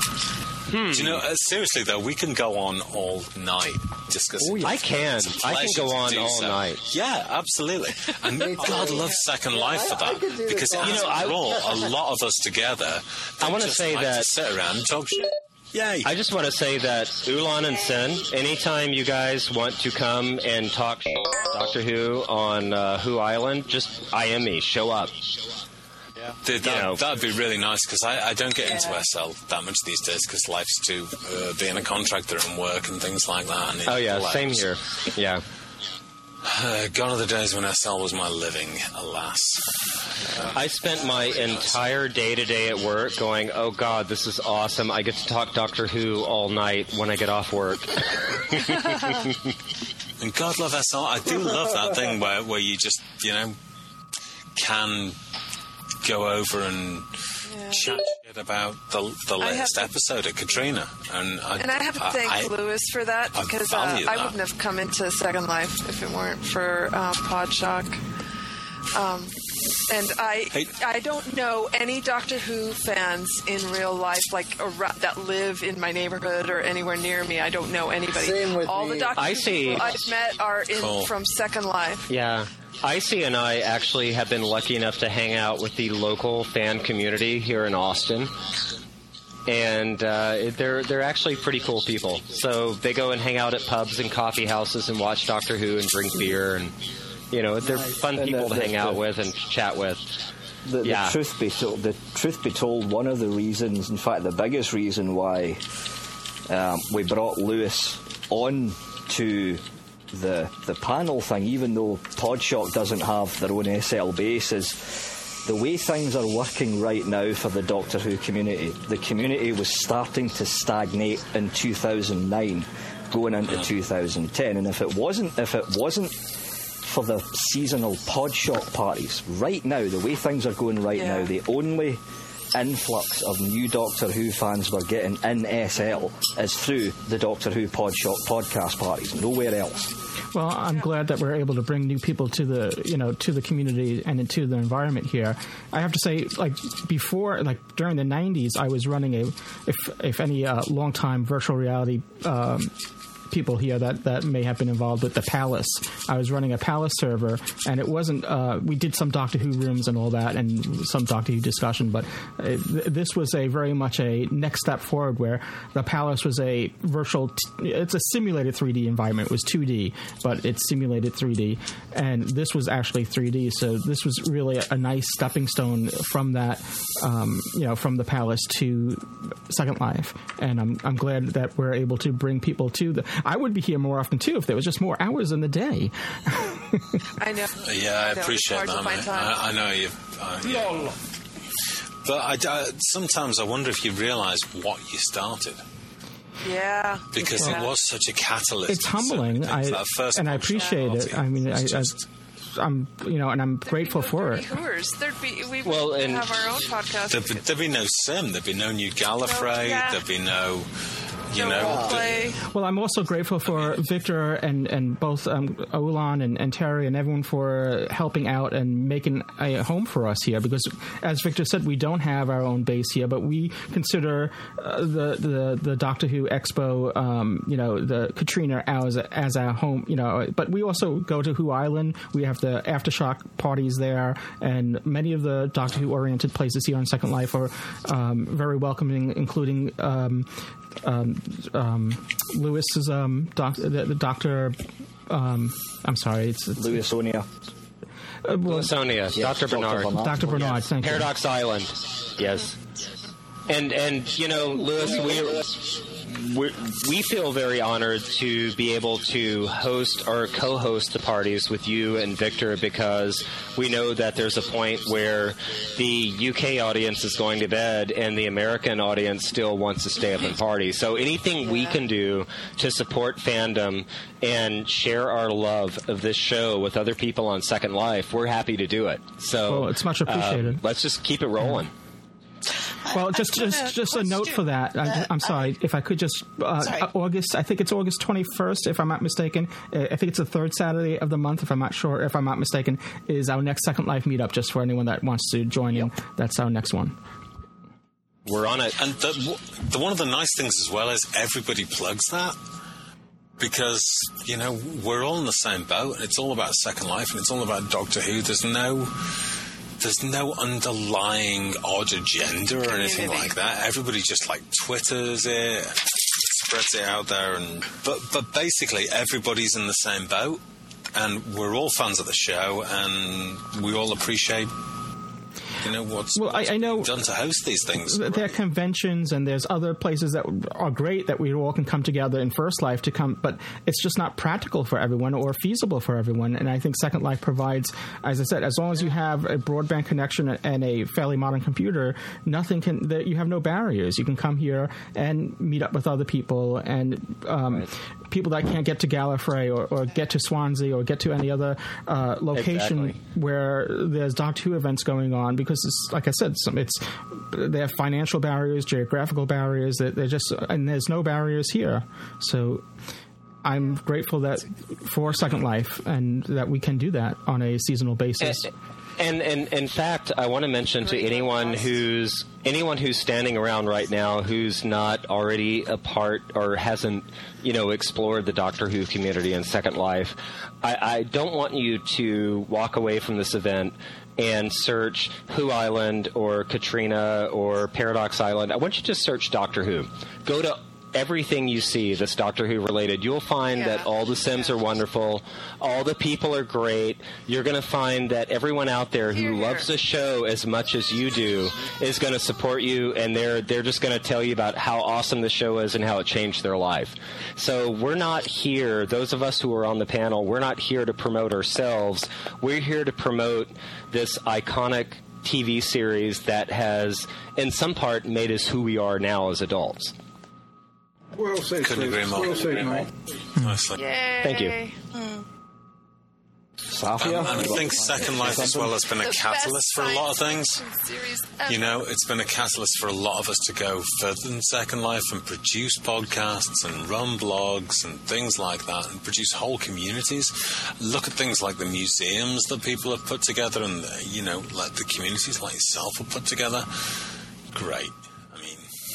you're not going to get that anywhere else. Exactly. And I want to say something about the Doctor Who community. I've hung out with some of the other sci-fi fan communities, and I found that we have a lot less fragmentation than some of the larger fan communities have been cursed with. And I don't know if that's just because we're smaller than, say, the Trek communities or BSG or whatever, but I've noticed that the majority of the Who fans get along, and we just want to revel in our love of the show.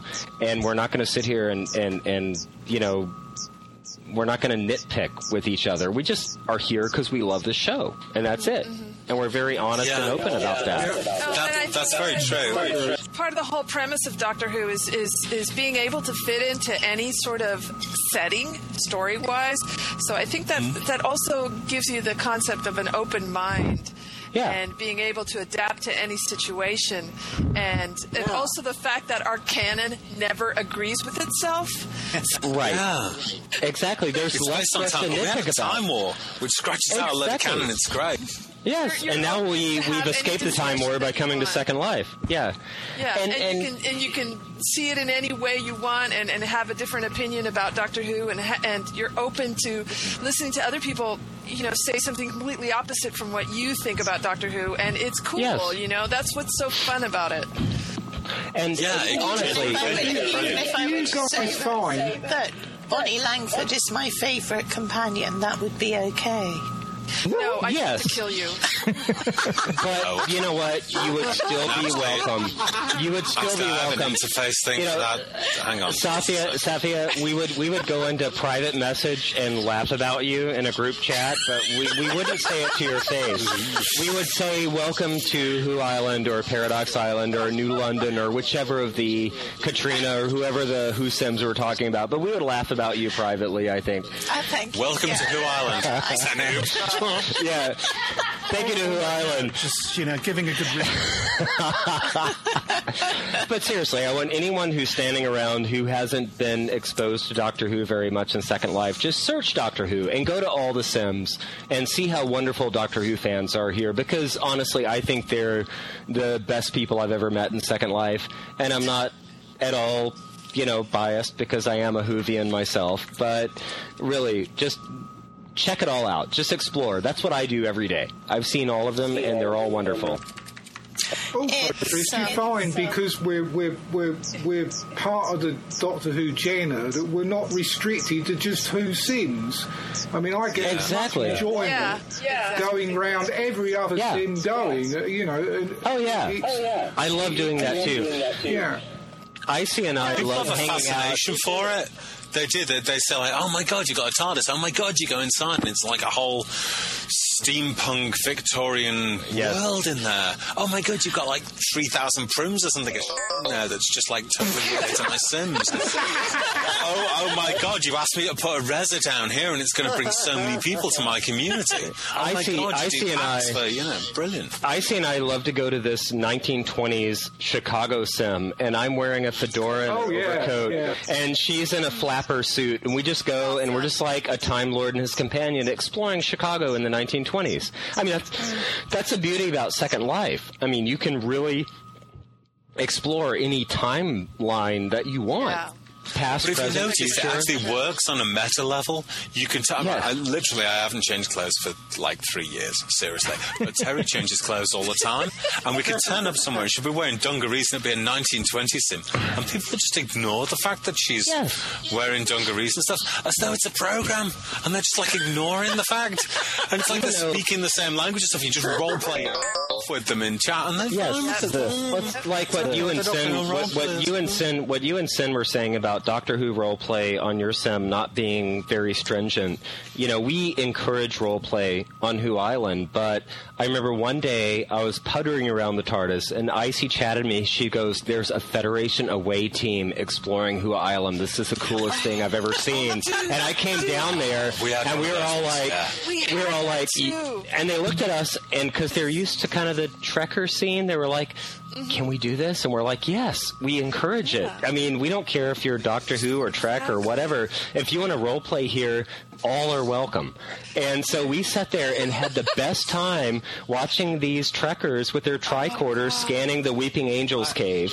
And, you know, it was awesome. We get that. We get people coming here and just exploring that. Because if you've ever been outside here, there's just going up. I was like making a shoe, and I was down on the surface of New Gallifrey, and suddenly all these, like, this Trek troop just materialized. They transported down to the planet, right? And they had their guns blazing, and they had this whole complicated role play that they did in the middle of Gallifrey, their alien planet, and it was so awesome. And meanwhile, I was like in private chat with someone, and I was like with Victor. I think it was like, oh my god, Star Trekkers are down here and they're having fun. This is awesome. It's so great. Have you ever been here when just a group of like Gallifreyans turn up, and they turn up and go, oh my god, we've accidentally teleported. After hanging out on this panel with you and Sin, I might have to apply to do role play on this, because this is a cool thing you guys have going on. No application required. In fact, we're looking for a new head of house for House Argalian. If you're interested, and Yusa would fit very well with House Argalian. Do you think? Okay. Oh, yeah. In retrospect, Gallifrey for a steampunk comic. Yeah, perfect. There's never anybody here. Brilliant. That would be perfect. Tumbleweed. This was where the quest for the Golden Prim first expedition met a mysterious and probably terrible end. That was probably my fault. I didn't set my anomalizer right, and I didn't mean to do it. Oops, Butterfingers. But we've still got quite a way before they catch up. The second expedition, which is looking for what happened to the first expedition, catches up. They've been distracted by an exploding volcano in Steelhead. I had a very interesting experience. Now. I had a very interesting experience once where I accidentally landed my TARDIS on the command deck of a Federation vessel in the middle of a battle with Romulans, and me and two other Time Lords stepped out, and... Yes, exactly. I actually typed in local chat, well, isn't this awkward? And we're politely asked to leave. And I don't know why we're asked to leave, because they have Romulans. Time Lords is what they needed. Let's put them in a time loop and tell them to put a full spread against their nacelles. And they're, exactly. And they're like, if you're not part of the role play, please leave. And I've just walked out and typed in local, isn't this awkward?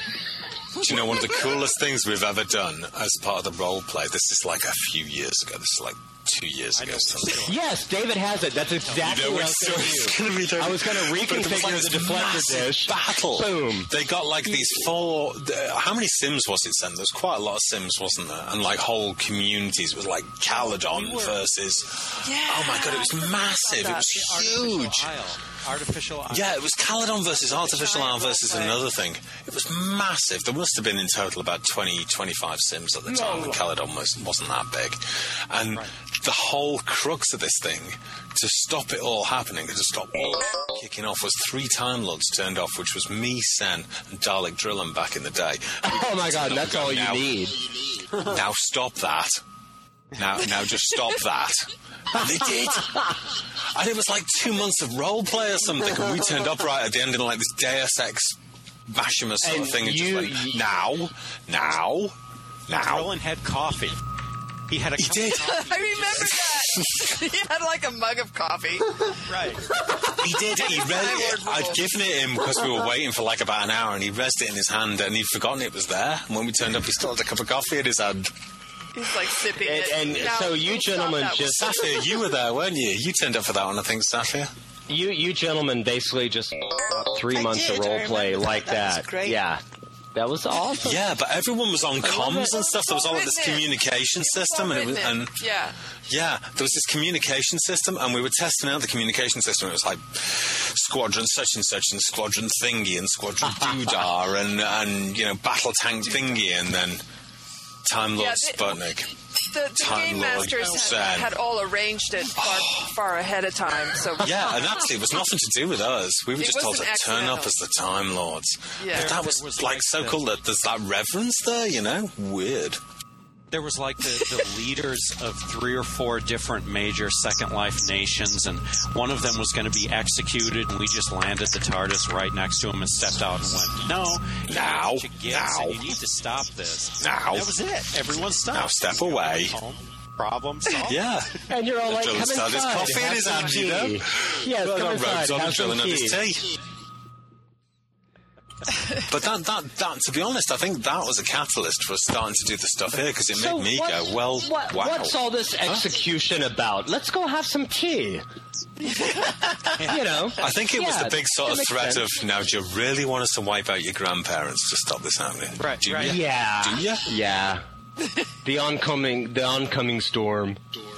That's something we don't. I mean, we don't play it very often, and when we do, it's a really powerful thing in the role play. And there's a bit of sort of fraction. For that time. Well, there's a bit of fraction between a couple of the clans, a couple of the houses. I did have once. I had a Bloodlines person try to pull the vampire card, and I said, "Do you realize that my people fought your people 500 million years ago, and guess who won?" Is Victor still here? Yes. I have actually, in roleplay, snapped my cane over my knee and gone for Victor with two pieces of my cane in order to do both his hearts at the same time. Well, he was very cheeky. It is a very big station, though. Oh. But yes, it was a total Matt Smith moment, because I just basically had to say, yes, we won. Now, this is your turn to run. Have you seen his rotor? He has the big rotor. It's six. It is a big rotor. Six. What? Six? 8. Is it 8? It's 8 now. 8. Oh, wow. Wait, that's overcompensation. Can I just say that in real life I drive a smart car? 8 time rotors. 8 time rotors, and each half is 175 prims. So, Safi, are you glad you got this rabble all together? Great, Sam. Yeah, thank you, Safia. Thank you, Safia. I am. I think it was really good. I'll say that we're actually planning on doing discussions and things and meetings and things at the Prim Perfect headquarters in Costa Rica. I'm not sure we could have quite the crowd we had in the main auditorium where we had 2 Sims, but I think it'd be really good to have you guys over, and have a discussion session over. What you could I would be honoured. What you could do, Saf, is instead of having an all-encompassing chat like we had here, split it into 2 distinct talks. One for the roleplay side, one for the business and community side. That way it'll keep the crowds down a bit, maybe, but I doubt it. Well, we could also incorporate this in our Second Life meetups as well, where it could be an ongoing thing. Good idea. Yeah, sure. I'd be very happy if you wanted me to come along to that. Oh, absolutely. Me and my boots. Yeah. That's actually an idea. Don't forget those boots. We would love to see you at Podshock and Aftershock, I think. Does everyone agree? Yeah, definitely we can record them and put them out there on the podcast. Because instead of having the tour, which lasts for about 2 hours, we could have a discussion panel instead. It'll break the monotony a bit, because the tours are getting a bit old now. I'm basically running out of places to go. And on behalf into the discussion, I love that. On behalf of the High Council on Who Island, Icy has, if you'll find Icy Thursdays somewhere around here, she has in her lap something you can click on to have a special gift from us that we want to bestow to everyone who bothered to show up tonight. Oh. So we've got a little freebie that we're going to pass out. Yeah, Icy likes people clicking her lap. I can't help it. It's companion. Well, listen, seriously, it's always nice to meet people as well outside. Tristan, Icy, Victor, anybody else who's here. If you fancy getting involved in any of the Dirty Whore stuff, give us a shout. Tristan, it'd be lovely to have you along for I would love to be a guest on Dirty Whores. That would be great. We're doing the thing at the moment, which is we're doing the Liz Sladen tribute episode, asking everybody to come up with just a minute worth of stuff. Love Liz Sladen. My first Doctor Who episode was Revenge of the Cybermen. So love Liz Sladen. Yes. But yeah, Safia, the next Podshock big party thing. When is it, Lewis? August? I believe it's August 21st. I'm not looking at the calendar, but if that's the third Saturday of the month, that's I think when it's scheduled. I think it's the 21st. The third Saturday of August. That's so there isn't one in July, but there is one in August. Yes. Yeah, it's August, November, February, May. It's every 3 months. Victor sending me a link. Should be fine. A link? And reminding me. Oh, right. Okay, no, will do. I'll put that in a note card thing because I don't have a personal assistant like Sputnik has. Really, really glad we did this one. This has been an absolute blast. Safia, it was a pleasure. It was very nice to meet you, and I'm pleased that you allowed me to be part of your panel tonight.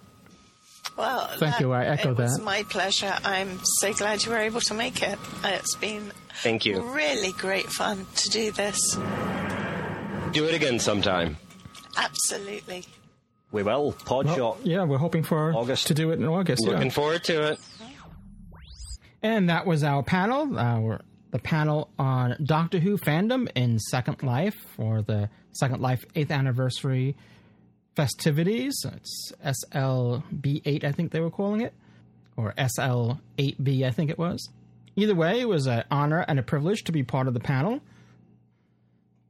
And as you heard, we will continue the panel. We will be continuing, it may not be this exact makeup of the panel. It might be different individuals on it, but we'll continue the panel discussions at our Doctor Who Podshock meetups on Second Life. And the next one is scheduled for August. It's August 20th, which is a Saturday. And that's the next scheduled event. We'll have more information on our website soon about that.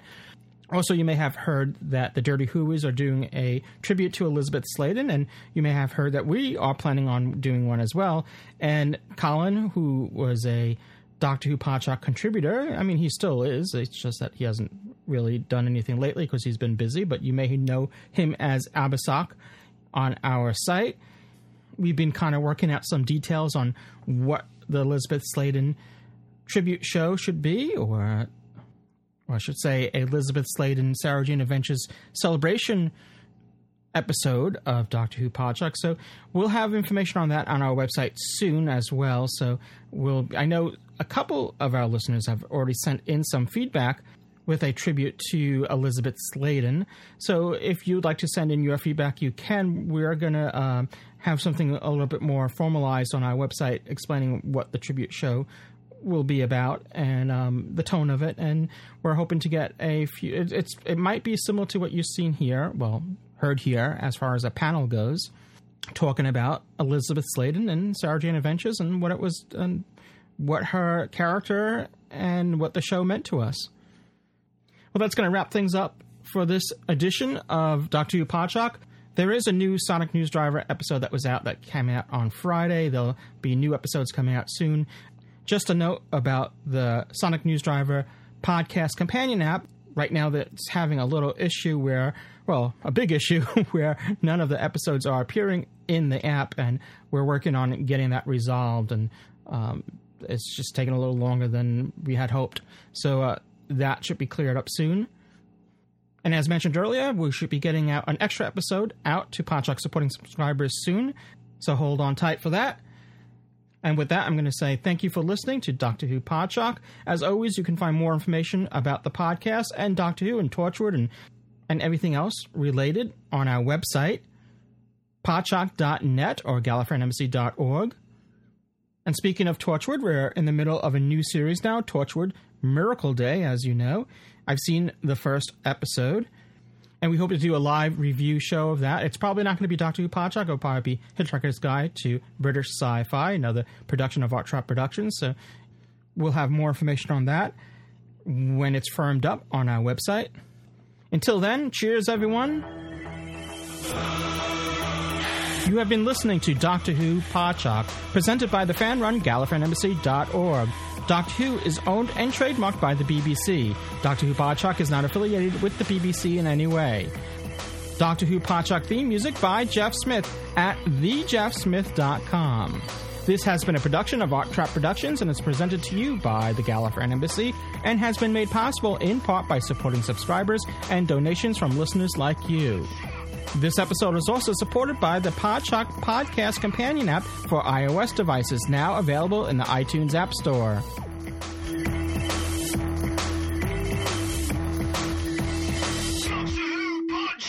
I think I am quite capable of handling the technology.